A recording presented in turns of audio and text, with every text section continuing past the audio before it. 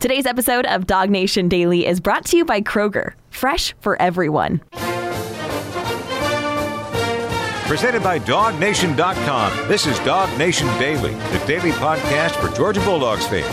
Here's your host, Brandon Adams. I don't have to tell you, there are some great traditions around Georgia football, whether it be UGA, the best mascot in all of college athletics. There's the dog walk, there's the silver britches, there's the ringing of the chapel bell after victories. And if we polled 100 Georgia fans and said, hey, what's your favorite tradition connected to the Georgia program, you'd get so many different answers. And that's one of the reasons why we love college sports, because it provides those kinds of things. However, there is a tradition that is probably more relevant for this show than others. It's kind of an unofficial tradition, but it's one that Georgia fans very much enjoy participating in. It's the tradition of immediately following up a big recruiting win with an obvious question of, okay, who's next? That's the kind of unofficial tradition that sort of defines what we do for a living here and what many Georgia fans, the way they talk about this program on a daily basis. Yes, yesterday, Georgia got some very good news, and I was happy to be with you and be a part of that when four-star running back Branson Robinson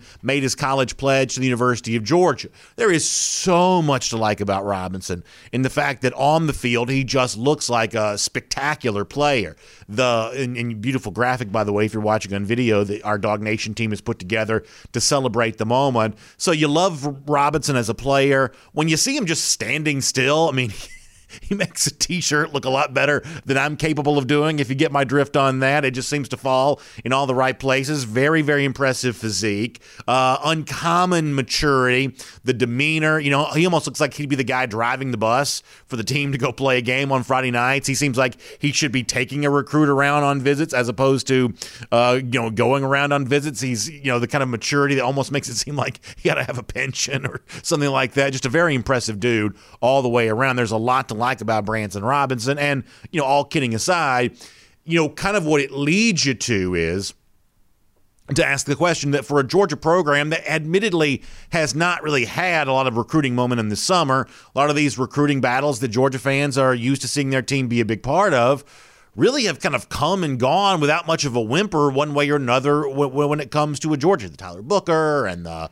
Dalen Everett and the Keon Sabb. And, you can think about some of those names where, they make their announcement and Georgia was kind of in the mix, but not really in the mix. And that's not what Georgia fans have come to expect here. And so there's this enthusiasm of, well, for a program that's gotten very used to recruiting at an elite level, when's all that going to change? And obviously the Branson Robinson news could potentially be the start of that. On the one hand, you think it has the potential for momentum for Georgia because Robinson's that kind of player. Who wouldn't want to play with a dude like that? But on the other hand, just to be, completely honest here, the Robinson news itself was one of the worst kept secrets in all of college football recruiting. I don't know that there were very many Georgia fans that were floored by the news yesterday. This was as expected, and most of us that have been following this pretty closely have been kind of noticing that ourselves. So you'll celebrate the Robinson news, and then it is just natural human nature to say, okay, when's the next big news going to come? What are the next big things that we should be watching and paying attention to and looking for in the weeks and months to come? So I've tried to do my part to kind of chronicle all of this and put all this together in terms of where my mindset is for the coming days. And I've made a couple of lists here. I want to read these lists off to you. And actually, this is just my opinion, and I just so happens that I'm the guy that sits, at this desk with the microphone. Your opinion matters on this too. But I've come up with a couple of lists that I think are probably at least worthy of some consideration for us on the heels of Branson Robinson making the announcement that he made yesterday. So let me start with this list. Here are a few names that I'm kind of calling my top names to know for the class of 2022. Now, I want to be very clear about something as I go through this list with you. These are not necessarily the best recruits that Georgia's targeting, or maybe even necessarily the most important recruits that Georgia's targeting. Here is the reason why I've targeted these specific names as my names to know in this moment of the 2022 recruiting cycle. I would never, ever, ever talk politics with you on the show, but I am fascinated by politics, and it's one of those things that I enjoy following. And one of the things about politics I am kind of fascinated by is the idea that certain states for presidential elections and things like that are what they call bellwether states. In other words, the person person that wins this state, it can be fairly easily predicted will also do well nationally, because that's what those states just have a tendency, a history to do. Like Missouri for a long time was one of those. Honestly, don't know if it still is or not, but for a long time, whoever won Missouri had a tendency to actually go on and win the presidential election. Not the biggest state, not the most important state, but a fairly predictive state. And I think the same thing is kind of true for some of these names here. These, in some cases, they are the biggest of the big names, not necessarily all of them. And it's in the size, the stature of the recruit is not the reason they're on this list. I just think in their own way, these recruitments are fairly interesting bellwethers for the health of Georgia as a recruiting power as it approaches the crucial moments in the 2022 class. So let me give you these names here for a moment. Obviously, a couple of these are defensive tackles, and a couple of these are 5-stars, Walter Nolan and Travis Shaw. And I'm reminded of something that Jeff Sentell said on this show a couple of weeks ago. In the aftermath of a lot that's gone on, with Georgia now clearly zeroing in on Nolan and Shaw, that, Jeff was fairly honest. When you think about guys like Christian Miller, who are seemingly trending away from Georgia right now, Mikael Williams, who's committed to USC, Bear Alexander, who's decommitted from Georgia. A lot of folks think he's now squarely on the radar for Texas A&M. That the actual truth of Georgia's defensive line recruiting is what was, at one point in time, this long list of elite prospects, and it was simply a matter of how many of them are Georgia going to get. I mean, honesty compels you to admit here for a moment that it's kind of winnowed down now to there are a couple of big names still out there. Nolan, who's as big a name as any. Shaw, who's very impressive in his own right, and a good friend of UGA commit, linebacker commit Jalen Walker. All of a sudden now it's simply looking at Shaw and Nolan to say, does Georgia get one of these big names? Does Georgia actually do that? And the Nolan recruitment's kind of gone in a bunch of different directions. It seems like Georgia is in the mix for this as much as anybody could be. Maybe the same thing's true for Shaw there as well. Obviously, there's a huge push from the in-state school, North Carolina. I did notice this. I was reading about Shaw the other day, and this is kind of amazing to me, that I guess in the history of North Carolina football, since recruiting ratings have been a thing, North Carolina's only signed 5 consensus 5-star prospects over the course of that time. 2 of those 5 have actually come under Mack Brown, which is kind of, pretty amazing, and obviously more of those in the mix here for the class of 2022. So for years in a show like this, we would not have mentioned North Carolina as a recruiting threat to UGA, but now with multiple prospects this year, we've kind of done that. I think that's kind of interesting. Let me see that list one more time, and I'll go through a couple of these others. Another name to mention here is 5-star safety Kamari Wilson.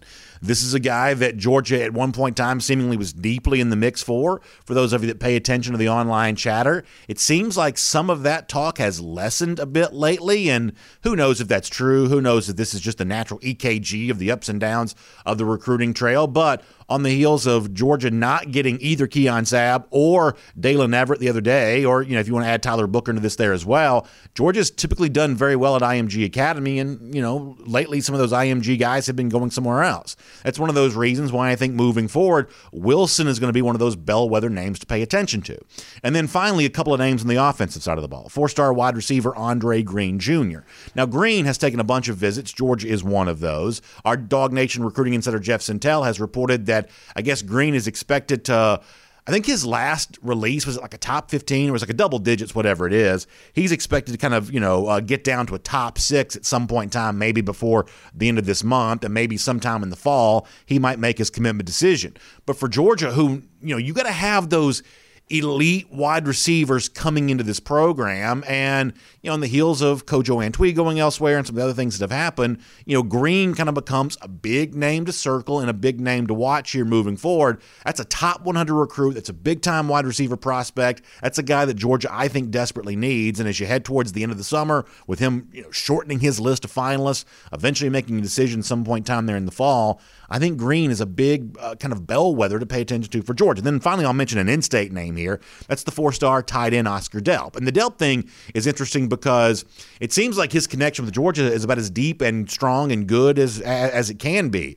Obviously, he said some great things about the way in which Georgia has connected with his family, but, you saw Shane Beamer at SEC Media Days this week take to that podium and make a big show of throwing to the tight ends and using some coded language that most people thought was a direct message to Delp without mentioning him by name. It was also funny to see Eli Drinkwitz, the Missouri coach, kind of mocked that a little bit, saying when he was at the podium yesterday, and I told you Drinkwitz got a pretty good personality, he was saying that I'm glad that Shane Beamer is so open about how much he wants to throw the tight ends. Drinkwitz said, we'll be sure to be ready for that. Drinkwitz also had some good stuff at Dan Mullen that I'm sure we'll probably get into in the days to come there as well. So it's still a lot to unpack from SEC Media Days. But the point is that Oscar Delp's a big name. It's a battle that Georgia's waging against one of its SEC rivals, South Carolina here. And South Carolina's trying to make this a real thing, and obviously Georgia doing its part to kind of hold off on all of that. So as those recruitments go, I think it gives you a fairly decent prediction, and maybe projection, the better word, for how the rest of the 2022 cycle is going to play out. Then, very quickly, just for a moment, if those are like realistic, legitimate names that you can cite tangible reasons why Georgia's deeply connected to, let me give you a few more that are maybe not quite as deeply rooted, but still realistic enough to at least mention here for a moment. These are not the top names to know. These aren't bellwether names for Georgia necessarily. These are just guys you sort of have on the radar here a little bit. I've got 5-star wide receiver Luther Burden. He's at least visited Georgia. You're interested to see if anything comes of that beyond that. The 5-star defensive lineman Shamar Stewart. That's a name that you see connected to Georgia from time to time. You know, in some online chatter, I'd like to see that grow a little bit more. That's at least worth paying attention to. At this point in time, I think the 4-star edge and Nye White's probably a little bit of a pipe dream. There doesn't seem to be much of a Georgia connection there, but you know, maybe just somehow, some way, Georgia kind of slides back into that before it's all said and done. Those are some of those guys that are maybe stretch goals a bit, but at least worth paying attention to. So those are, to me, the kind of names that are out there right now. Georgia clearly involved with a lot of the big recruits in college football, and now hoping to use some good news from Branson Robinson yesterday to get the ball rolling for a lot more good news in the weeks and months to come. My name is Brandon Adams, and this is Dog Nation Daily, the daily podcast for Georgia Bulldogs fans, presented today by Kroger, and glad to have you with us no matter how you get to us. All kinds of video platforms. I tell you what's going great. So many of you have really responded to the show being live on the page at dognation.com every single day. That's awesome to be able to see, and I'm glad to be able to. It's like the simplest thing to tell you to do, right? You know, you don't have to go to somebody else's platform that, some big tech billionaire owns. I can just tell you, go to dognation.com, and you can check out the show for yourself right there. It's super convenient. It's right there at the top of the page. It's great stuff. But we're still there for you on Facebook and YouTube and Twitter and Twitch and everything else. Of course, podcast platforms all over the place there as well. And, of course, on the radio with our friends in Athens every single day on Athens Sports Radio 960 The Ref. Great to have you there in the Classic City. And a huge thanks to our friends at Kroger for making it all possible. You know, Kroger's got you in mind as you get ready for back to school, and I want you to have Kroger on your mind as you get ready to do that there as well. A-plus deals, whether it's the stuff that you got to put in a lunchbox, you can actually buy your lunchbox from there, all the school supplies, I'm talking about paper and crayons, all that kind of stuff. My family, we haven't bought our school supplies as of yet, but it's getting very close to time to do that. Obviously, the start of school is kind of on the way here, so we're looking forward to doing all of that, and you can check out your local Kroger for that. If you go to the website, kroger.com/school, kroger.com/school, you can find out a lot more about that today. All right, it is a Friday, which normally means on the road, assisted by AAA with Jeff Santel. Today, Jeff not going to be with us. He's still on vacation. Jeff will be back next week, including stuff on the pages of dognation.com at the beginning of the week. And, of course, we'll talk to Jeff here on our show next Friday. We'll get Connor Riley, though, coming up in just a moment. Before that, I want to go around the doghouse. Delivered today by our friends at Marco's Pizza, and it is so much fun to have Marco's Pizza back here on Dog Nation Daily once again, and bringing around the doghouse to us again once again today. So welcome back, Marco's Pizza. Good stuff all the way there. And I kind of want to update for a moment on the latest on the possibility of SEC expansion, the potential addition of Oklahoma and Texas into the mix here for this league. Yesterday was kind of an important day in this regard. There was a meeting of key Big 12 decision makers, and obviously all the league schools were invited to be a part of it. Texas and Oklahoma were not on that call, though. So that further indicates the reality that while it's not a given or a guarantee that either Texas or Oklahoma is coming to the SEC, as the news has been reported to this point, it is all very real. This is happening right now. What is the end result of all this to be determined. But this is not something that somebody made up out of thin air. Right now, Texas and Oklahoma are very much considering all of their options. There was a report from Andy Staples at The Athletic yesterday that one of those options might be actually sticking around in the Big 12 until what they call their grant of rights agreement. This is essentially a TV deal for lack of a better phrase, sticking around until 2025 until all that expires. If they have to, that's what they would do, which obviously creates a really weird lame duck status, but that's how deep these discussions have come. There's also been other reports that Oklahoma and Texas, about to make it be known officially that they plan on exploring other options and leaving the Big 12. Ross Dellinger from Sports Illustrated has indicated that the ACC could also be a potential landing spot for Texas. He did not mention Oklahoma in his reporting, but it's at least been kicked around that the ACC could be a landing spot here. So there's still a lot of movement that's going to be ongoing. You've also seen the Texas politics start to get cranked up here, and everyone knew this was coming. You've seen like Texas Tech Chancellor. You've seen elected officials with ties to Texas Tech kind of speaking out over this. Remember, legislative bodies, and this is true in Georgia as well, really true in all 50 states, legislative bodies have a lot of oversight and power over the university system. That this is not one of those things where, whether you think the politicians should be getting involved or not, this is not one of those things where they're kind of elbowing their way in on something that they don't necessarily have any say over. When it comes to the activities of what goes on in a state university, the legislature has a pretty big say in all of that. So this is power that at least has to be considered.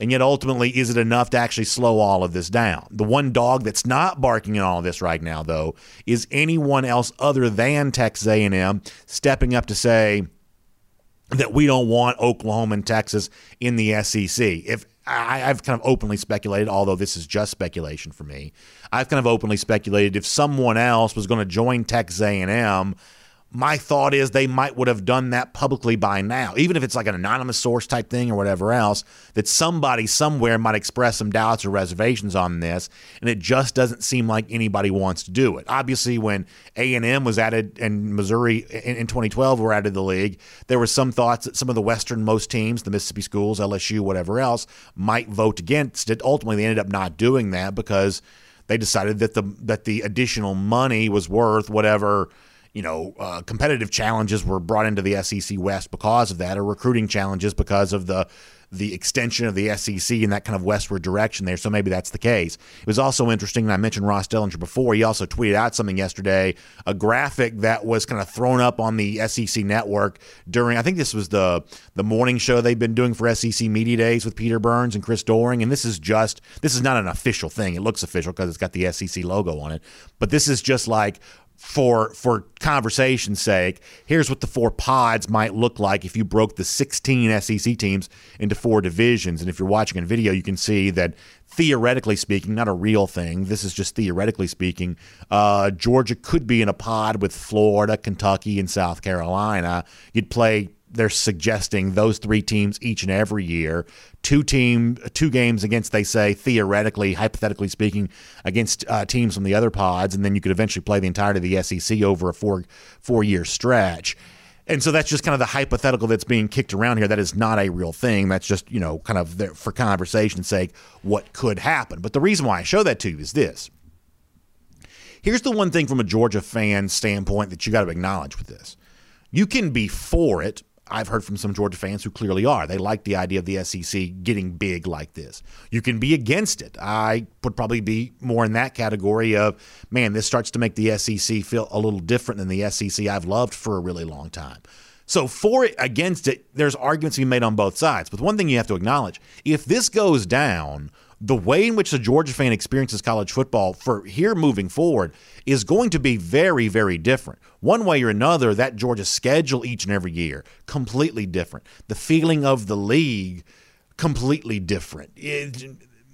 A Georgia fan will feel the effects of this. A Georgia fan will notice every single year for the rest of his or her life, they will notice the differences in the SEC if Texas and Oklahoma move into this league. So this is the kind of thing that Georgia fans, I think, are paying close attention to and will be paying very close attention to in the time to come. We'll make that Around the Doghouse, presented today by our friends at Marco's Pizza. And as I said before, I love the fact that Marco's Pizza is now back part of this show again, because when you think about that great Marco's Pizza, that melty cheese, I'm talking about 3 different cheeses together, melty, looking so good there on the pizza, old world pepperoni, all the great stuff that makes Marco's Pizza so famous. This is the thing that I love telling you about here on Dog Nation Daily, and I'm also always really excited about telling you about those great deals when it comes to Marco's Pizza there as well, including right now a large one-topping pizza. How about this great savings? For a family like mine, this really matters. Just $9.99 for that right now. So please make sure you check that out. You can go online, marcos.com, or on the Marco's app there as well. Marco's, pizza lovers get it, and you can get it for yourself here this weekend as we head towards a great weekend with some great pizza and some great savings from our friends there at Marco's Pizza. All right, before we are done on today's show, one of the things that we're going to talk about, it's about time for me to make my official predictions for the SEC for the upcoming season, so we will do that. Order of finish in the SEC East, the SEC West.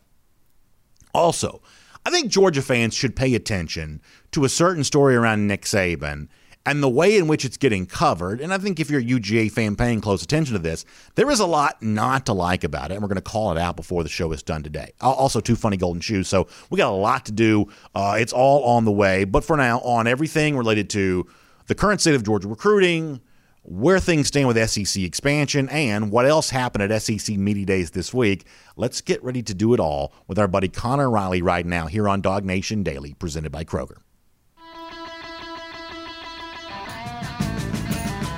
From Athens and across the SEC or wherever the recruiting trail may lead, here's a DogNation.com insider. Always a lot going on around Dog Nation right now, no different. Recruiting, preparations for the upcoming season, the earth moving underneath us in ways that could have never been predicted as recently as 24, 48 hours ago.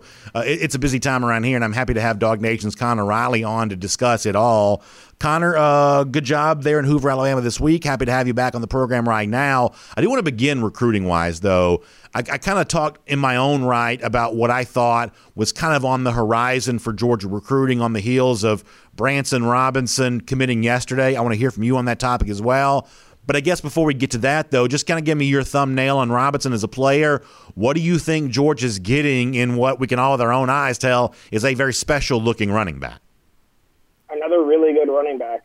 Georgia has had no issues recruiting this position since Del McGee has come in, and he's continued to sign excellent running backs. And I expect Branson Robinson to be just that. You hear some of the player comps for him. A really popular one is Nick Chubb. I think Chubb's a little bit taller and runs a little bit differently than Branson Robinson does, but this kid is already yoked out of his mind and is going to be an SEC player for Georgia. So to land a top 50 player, one of the best running backs in the country, wow, not everything is exactly rosy for Georgia on the recruiting trail right now. It is nice to know that they can still go out and land one of the top running backs in America. Some of the photos we have of Robinson, I joked about this during the video show we did yesterday when he committed. It almost looks like one of those ludicrous Photoshop type pictures where you have this cartoonish physique with a face kind of, positioned on the physique. I mean, it almost seems impossible that a high school player could already look like that in a T-shirt. I mean, and to think what could happen for someone like that when they get into a college strength and conditioning program, it really just kind of boggles the mind all the way around. I mean,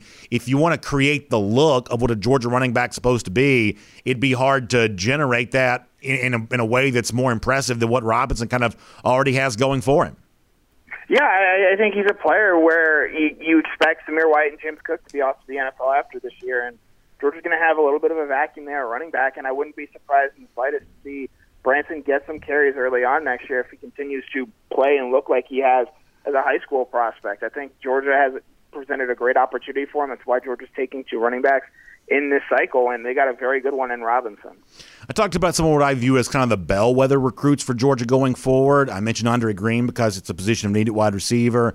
I mentioned guys like Travis Shaw and Walter Nolan because they are kind of what's left when at one point in time a very deep list of defensive tackles, and all of a sudden some of those guys are seemingly going elsewhere. Shaw and Nolan, I think, get more important because of that. I'll mention Oscar Delp because of the in-state nature of that recruitment and the fact that South Carolina is trying to do everything it can can to get his attention. I talked about Kamari Wilson because we typically think of Georgia doing very well at IMG Academy, and some of those guys have been going elsewhere. I mean, who do you view as some of the real, I'll use the same phrase I used a moment ago, bellwether recruits moving forward in terms of measuring the health of Georgia's recruiting prowess here as it continues to march through the 2022 cycle?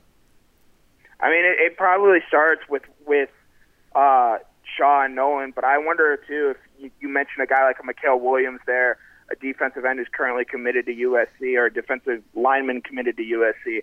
Georgia's going to have to, in my opinion, if they're going to build the class that I think a lot of people expect them to end up building, a top 3 class, they're going to have to flip back some of these prospects that are currently committed elsewhere, and that's going to be difficult. Not impossible. We saw it happen in the 2018 cycle. They did it with Brenton Cox. They did it with Cade Mays. I mentioned Justin Fields there as well. So Georgia's going to have to win some of the recruiting battles with guys that are already committed elsewhere, because a lot of their top targets in the months of June and July came off the board, and you have to use this upcoming season to sort of show that, hey, this Georgia program is a team that can make a playoff more often than, say, a Washington, a Michigan State, a Florida State, because while Georgia is a better program than those 3 programs right now, they all have the same number of playoff appearances. And I think recruits are wary to the fact now that we need to see Georgia get into the playoff on multiple occasions. I think you're making a lot of sense there, and I like the idea of kind of targeting some of those flips moving forward. I think that's kind of interesting. One more thing on the recruiting part of this, though.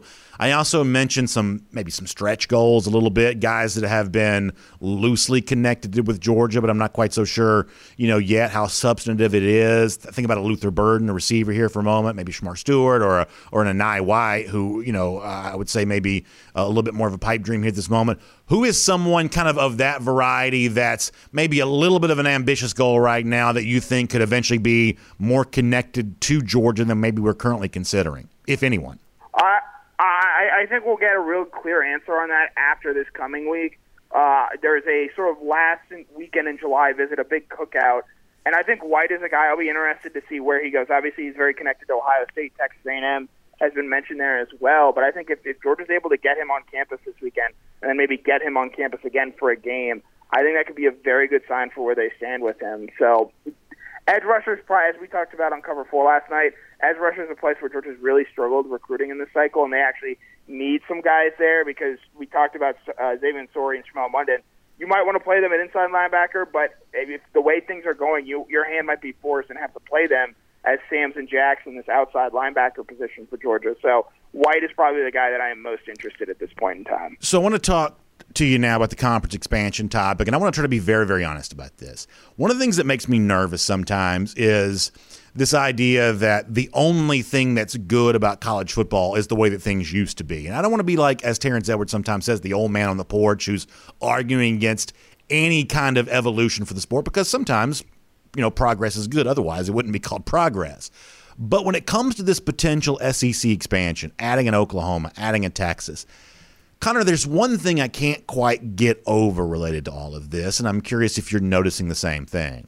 While adding these 2 schools would unquestionably make the SEC bigger, doesn't it sort of feel like it makes college football smaller? I mean, doesn't it feel like we're eliminating a huge swath of what's made this a national sport? Because a Big 12 minus Texas and Oklahoma, for me, is really indistinguishable from the American Athletic Conference. It's become, instead of a group of 5, now you have a group of 6. Instead of a Power 5, it seems like now you have a Power 4. And maybe the average Georgia fan doesn't care about that, but it always makes me a little nervous when we make moves that make a few people richer, but the sport overall a little smaller, because I do think you need kind of a healthy balance to kind of maintain college football as what it's been. And that's the thing I can't quite shake with all of this is, boy, the end result of all of this feels like a sport, college football, that just has a little smaller footprint when it's all said and done. Do you see it the same way at all?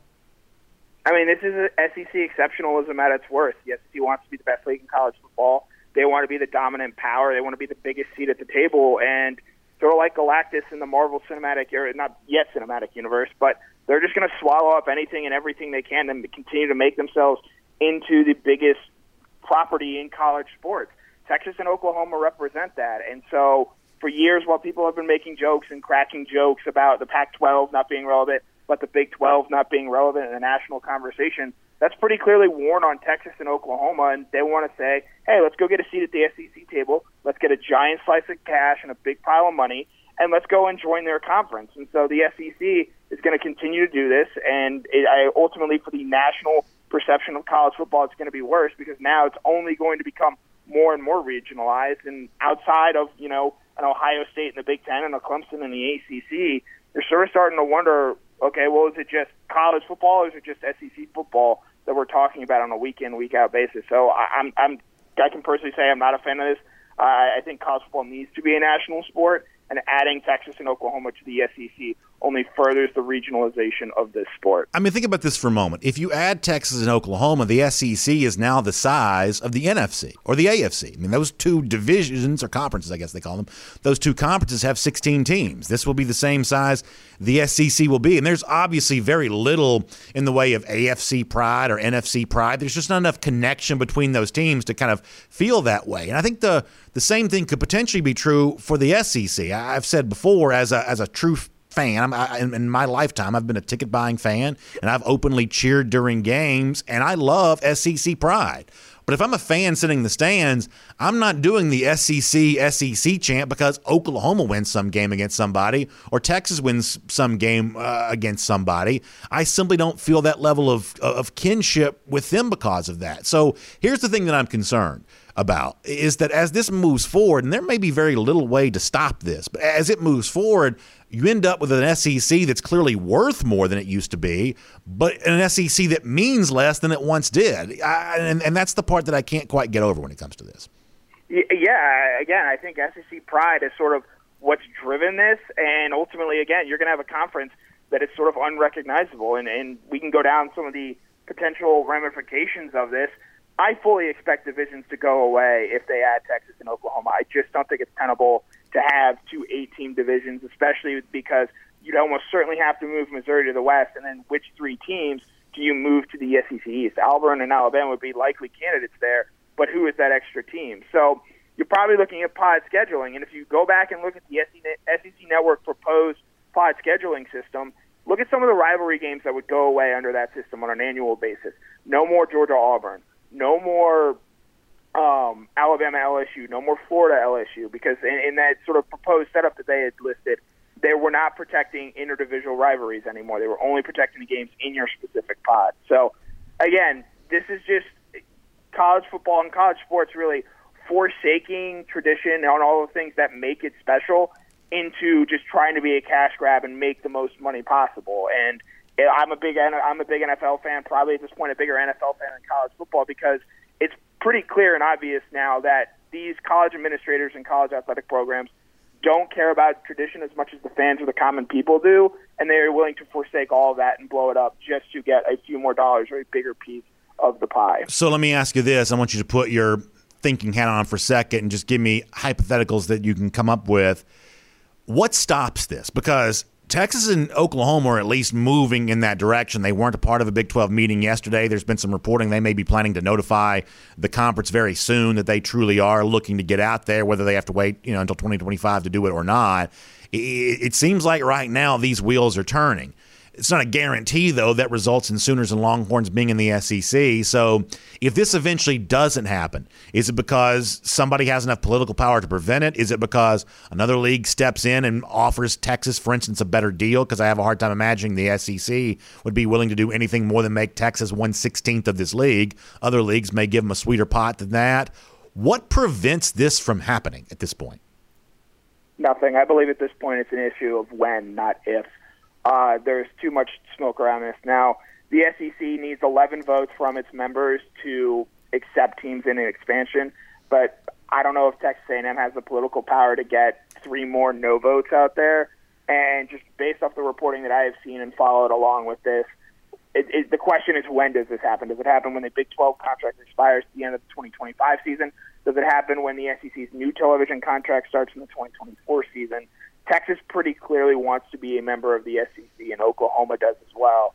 And, there's been reports from Kirk Bohls of the Austin American-Statesman, who's come out and said this has been in the works for the past 6 months, and Texas A&M was sort of deliberately kept in the dark on all of this. And so that leads me to believe that these two programs are already very far down the road with the SEC, and we're going to eventually see this. The question now is just at what point does that happen? That's a good note. By the way, I want to remind folks that Jeff Sintel will be back with us again next Friday. We'll do On the Road, assisted by AAA with him then. But in the meantime, check out AAA.com/auto insurance to find out how you can switch and save with AAA and maybe put an extra $529 in your pocket.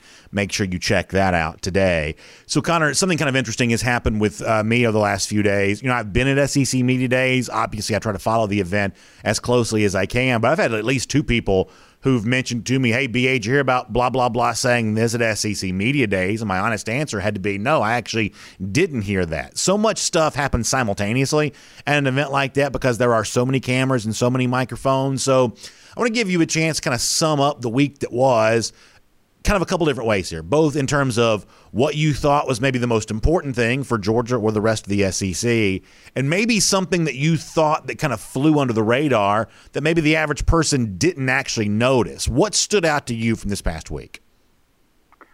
I think the interesting thing to me was, and maybe this is my opinion on the coaches, but I thought, Kirby Smart and Nick Saban, you can maybe throw Jimbo Fisher in there as well. At least two of the three best coaches in the conference. They both spoke about the importance of getting vaccinated and getting their teams not just above the current 85% threshold that they do, but getting them close to 100%. And then you hear coaches like Mike Leach and Brian Harsin who sort of just throw their hands up at the vaccination process. I think, we're gonna see this season. I absolutely believe teams that take the vaccination process more seriously have greater success success. Look at the College World Series. NC State was a game away from playing in the final and potentially winning there, and they lose their season because they didn't take the vaccination process seriously. So, and I get, people want to politicize it and say it's a personal choice. That's your own decision to say that kind of stuff, but there's going to be a tangible, in my opinion, on-field correlation to teams that have taken this more seriously compared to those that sort of lag behind on this. Interesting stuff. Connor, thanks for being here on Dog Nation Daily, presented by Kroger. We'll look forward to speaking to you again soon. I know you'll have a lot to write there on the pages of DogNation.com. And as I said before, we'll enjoy the chance to chat very soon. Yep. See you then. Let's take a look around the rest of the league. This is SEC Through. All right, interesting stuff from Connor Riley, looking about SEC Media Days and ahead to what could be a fascinating month's worth of chatter about SEC expansion. Whether you like it or not, it could very well be a runaway freight train here at this point in time. And obviously, we'll be dealing with both intended and unintended consequences, from that for some time to come. And, I don't want to be a total hypocrite about this because while generally speaking, I'm against it, the honest truth is every news story that pops up about it, I'm obviously gravitating towards it because it is fascinating. And Oklahoma and Texas are very recognizable brands, and you can't help but be interested in it, even if ultimately it's probably not my preference for the SEC. It is certainly interesting times in which we live. And, of course, as you're getting ready to enjoy a great weekend, let me encourage you to enjoy yourself some Finnish long drink there as well. This is one of those things that just goes great with the weekend. I'm actually going to spend some time in the mountains here this weekend, and you better believe the Finnish long drink travels well for something like that, whether it's the long drink cranberry, the long drink strong, which is in the black can. It's 8.5% alcohol by volume, the long drink zero. You got the original, which is, I actually love that. It's like the grapefruit flavor, citrus combined with that gin taste there as well. It's like a ready-to-drink cocktail right out of the can. It's one thing you got to remind yourself on this. It may look like a beer if you see someone holding it, but when you pop the top, you realize, no, it's a ready-to-drink cocktail, like a mixed drink that you don't have to do any work for. Just simply drink it out of the can, pour it into a glass, whatever you want to do, but it's a ready-to-drink cocktail right out of the can there. Very, very convenient. If you go to thelongdrink.com, you can find out more about where you can find that near you because it's there, whether it be one of the bars, the beverage stores, whatever else. A lot of folks in the Atlanta area and across the state of Georgia enjoying it, and you can do that for yourself. Find it online at thelongdrink.com. All right, I want to give you my official order of finish predictions for the SEC here this year. I'll run through these relatively quickly, but I want to give you a little bit of thought here. I'll start at the bottom and work my way up. I want to start with the SEC East. The team that I think is the worst in this division, no surprise, I believe, is Vanderbilt.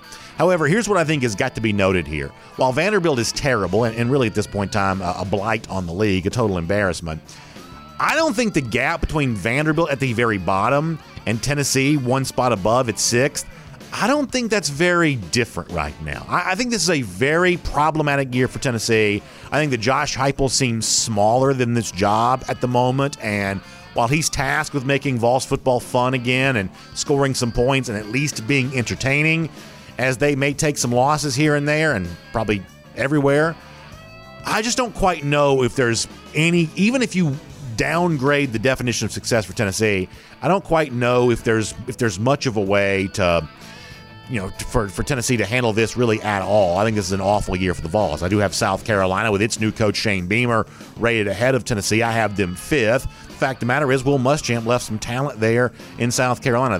They have a good collection of defensive linemen. Think about Jordan Burch and Zach Pickens and guys like that are still there. They're going to run the ball really well this year. Marshawn Lloyd, for instance, back from injury. They actually ran it pretty well last year. I think South Carolina is clearly above teams like Tennessee and Vanderbilt. Not, though, as good probably as Kentucky, who I have 4th. Kentucky, also a team that probably runs the ball pretty well. Chris Rodriguez, one of those names that's getting a lot of offseason chatter. The Kentucky offensive line was already pretty good. Then Dare Rosenthal from LSU transferred in. Defensively, Mark Stoops' team at least pretty good there. This is one of those teams that's established a physical brand for itself. I think Kentucky is easily 4th in the SEC East. However, I do have Missouri ahead of them. The fact is, I kind of like Eli Drinkwitz. I think that Drinkwitz has kind of put a little bit of a stamp on the SEC since he's been here. I think this is a team that scored some points a year ago, won some games at home, and Connor Basilick is now an experienced quarterback. It's the kind of thing I think Missouri can use to its advantage. I always say this, recruits are the first to know what's going on with the program, and if you watch closely, recruits are responding pretty well to the Tigers right now. Not at the same level that a Georgia has or anything like that, but better than some in the SEC East or in the SEC across the board. Missouri, to me, a little bit of a team on the rise. 2nd in the SEC East, I have Florida. I don't like the Gators. I like being a Gator hater, and I like taunting Florida every chance that I get. But Florida has been underrated by some in the media over the course of the last couple of weeks. There is no metric to justify right now Florida not being a preseason top 25 team. They are 11th in ESPN's preseason FPI. They are 6th in Bud Elliott's blue chip ratio of former 4- and 5-star recruits on the roster. This is not a team devoid of talent. Now, are they as good as they were a year ago? Maybe not, but you could fall off that perch and still be a top 25 team. They are still at least some threat to Georgia, who you may have no surprise to find out I have number 1 in the SEC East. This is as manageable a division as it's been for Georgia in quite some time. In 2017 and 2018, we saw Georgia win all of its games against SEC East competition, and it won them all by 14 or more points. It would certainly be nice if Georgia could reestablish that level of dominance in this division once again this year. If it can, it only sets it up for success in the games that really matter. The one played in December, for instance, the SEC Championship, or maybe even beyond that. An easy path through a division, if Georgia can be good enough to establish that, is really a weapon that can be used. On the flip side of this, the SEC West. Now, I'll run through this pretty quickly. I think Mississippi State is terrible. You know I'm not a fan of Mike Leach. I have them at the bottom of the division. I think that Ole Miss has been overrated by almost everybody. I have them 6th. They simply play no defense, and I'm not quite so sure the big offensive stats on a bad team is necessarily going to work its way out to the tune of a bunch of wins. I'll put both of the schools from the Magnolia State there at the bottom. I have Auburn 5th. The fact of the matter is I believe Auburn has more talent than Ole Miss or Mississippi State. It remains to be seen if Brian Harsin can be a threat to the better teams in the SEC West, but he's certainly won enough in his career at Boise State to be better than I believe the Rebels or the Bulldogs. I do have Arkansas 4th. This is a combination for me of a couple of things. It is Arkansas bringing back coordinators, especially Barry Odom, who got big offers to go take the job at Texas, for instance. Sam Pittman was able to hold on to him. That's good continuity year over year. The other thing that Arkansas has going for it, a lot of experience. Not just seniors, but in some cases super seniors. A little bit of a question at quarterback, and that needs to be decided, although Kendall Browse is a very good play caller. Ultimately, though, this is a deep, experienced team that played ahead of schedule a year ago. I don't think Arkansas is going to quite come out from nowhere the way they did last year, but better than some of the teams in the SEC West, including those with first-year coach like Brian Harsin at Auburn. Yeah, I can make that case. I think LSU's back in the top 25 this year. Not a legit threat to win the division, but one of those teams that's very, very tough to beat and frankly, a threat to some of the teams on its schedule, such as Florida, maybe, for instance. That, to me, is good enough to be 3rd in the SEC West. Texas A&M, who I, yes, admittedly have talked up a lot over the course of the offseason, and some of you even mocked me for it. I am not going to pick them to win the division this year. I'm going to put them 2nd. That means Alabama, for me, obviously comes in at number 1. But let me say this about the Aggies here, and this is a lot based on what I saw this week at SEC Media Days. There is a lot that Jimbo Fisher said this week that reminded me greatly of some of the things that Ed Orgeron was saying prior to the 2018 season, when Orgeron did not shy away at SEC Media Days from talking about his belief that his team was closing the gap on Alabama. And Orgeron was laughed at for doing so. And in the 2018 season, that wasn't proven to be correct. Not only did LSU lose to Alabama, it was shut out there in that game. But you know what happened in 2019. On the road in Tuscaloosa, LSU won the game and eventually won the national championship. I see similar things happening here in College Station. I truly do see a program led by Fisher that it's on its way to being a real threat to Alabama in the SEC West and a legitimate national championship contender. It's the kind of thing that Georgia's still going to have to pay attention to, and as we move towards expanded playoff, that's even going to be even more relevant as you start to compare yourself to other teams here in this league. That A&M, what it did a year ago, making a run that put them at the doorstep of being in the college football playoff, although ultimately not making it. What they did a year ago, I think, is the precursor for what's still yet to come. But it's not quite going to happen in 2021. This is still Alabama's Division IV right now, but A&M is nipping on their heels. Within the next couple of years, maybe even as soon as 2022, I think it will be Texas A&M and not Alabama that's on top in the SEC West. But for this upcoming season, give me Tide at number 1. Give me Texas A&M at number 2 in the SEC West. Those are my division predictions, and we'll make that your SEC throw. And as we get ready to wrap up the week here, I want to spend a couple of minutes on this. And this is one of those things where when you see the world kind of playing out around you, sometimes you're left to wonder, am I the one who's crazy? Am I the only one that has kind of lost my mind here, or is everybody around me acting completely bizarre?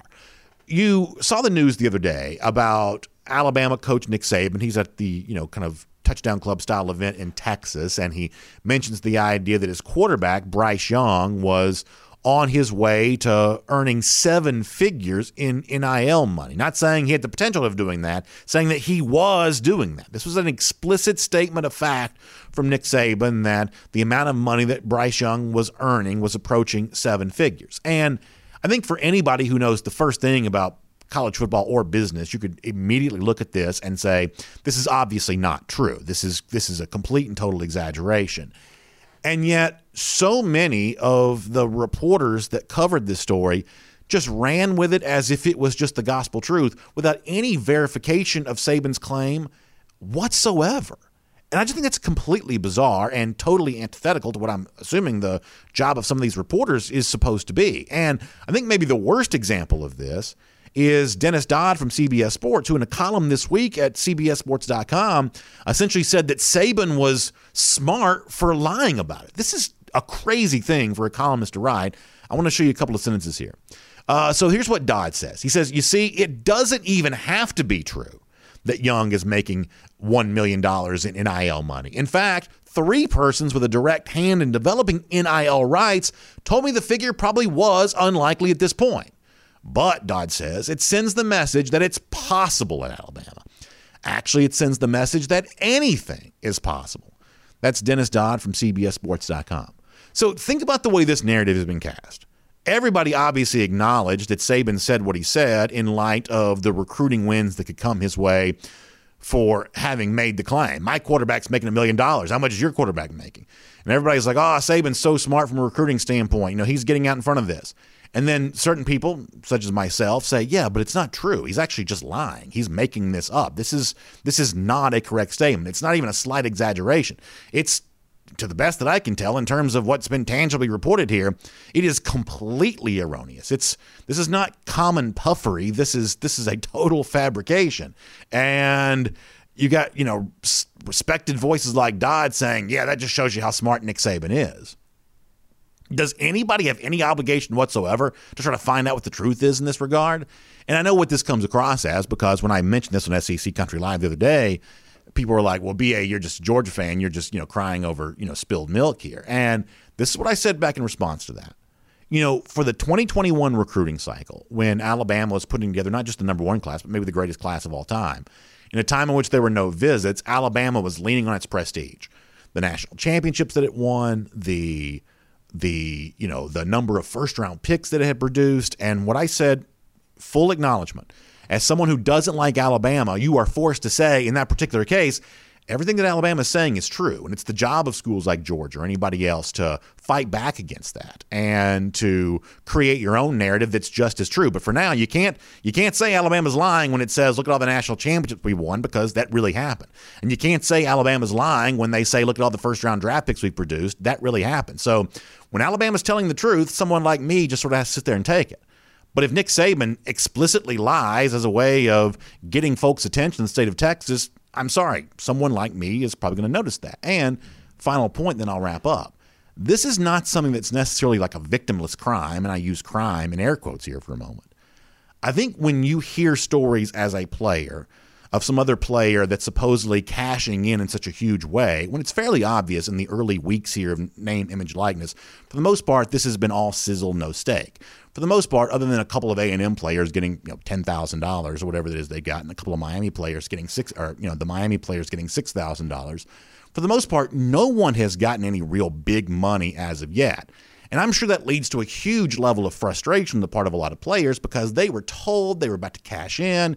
They were told they had been oppressed for far too long. And the moment this door was open for them, they were just going to walk in there and just start, taking money, hand over fist. It was going to be great.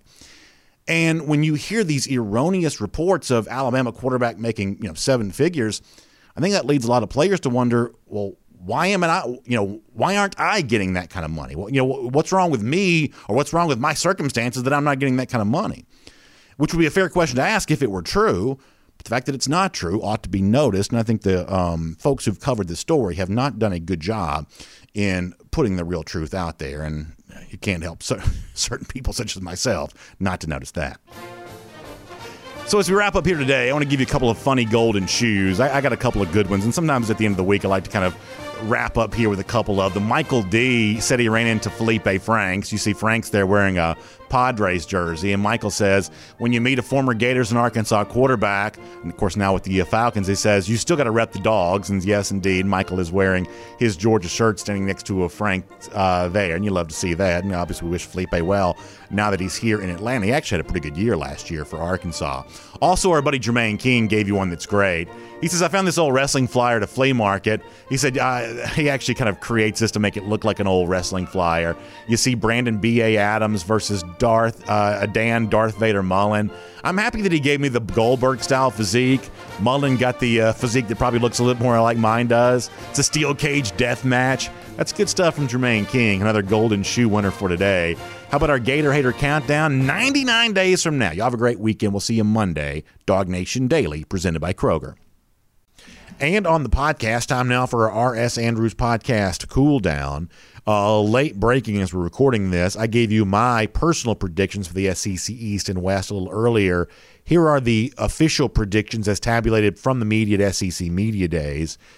So Georgia is officially picked to win the SEC East. They get 124 first-place votes. Florida just gets 7. After that, you get Kentucky at 3rd, who did get 2 picks to win the division. Missouri at 4th, Tennessee 5th, South Carolina 6th, Vanderbilt 7th. That's the official predictions that just came out as I'm recording this late on a Friday morning. The official predictions from the SEC West. Alabama, as you would expect, picked to finish first.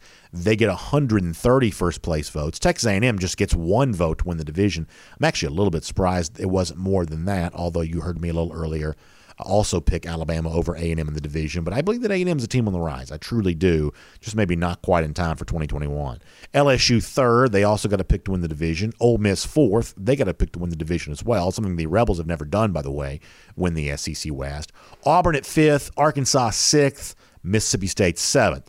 As far as the picks to win the SEC, Alabama was the lead dog in that pack there as well with 84 first-place votes. Georgia comes in 2nd with 45 picks to win the SEC here this year. If you're interested in how that compares to the last time there was an SEC Media Days in 2019, Georgia essentially got almost the same number of votes. Georgia got 49 of those in 2019, and got 45 of those here right now. The one big difference in the predictions from 2019 compared to right now is there were a lot more media at media days in the pre-pandemic world of 2019. For instance, Alabama got 203 picks to win the league back then, just 84 right now, because there's just a lot less media there on the ground. So Georgia kind of finds itself essentially where it's been in the past, right there looking up to Alabama, and obviously predicted anyway to win the SEC East. I saw where my friend from 960 The Ref, Logan Booker, was kind of remarking on Twitter that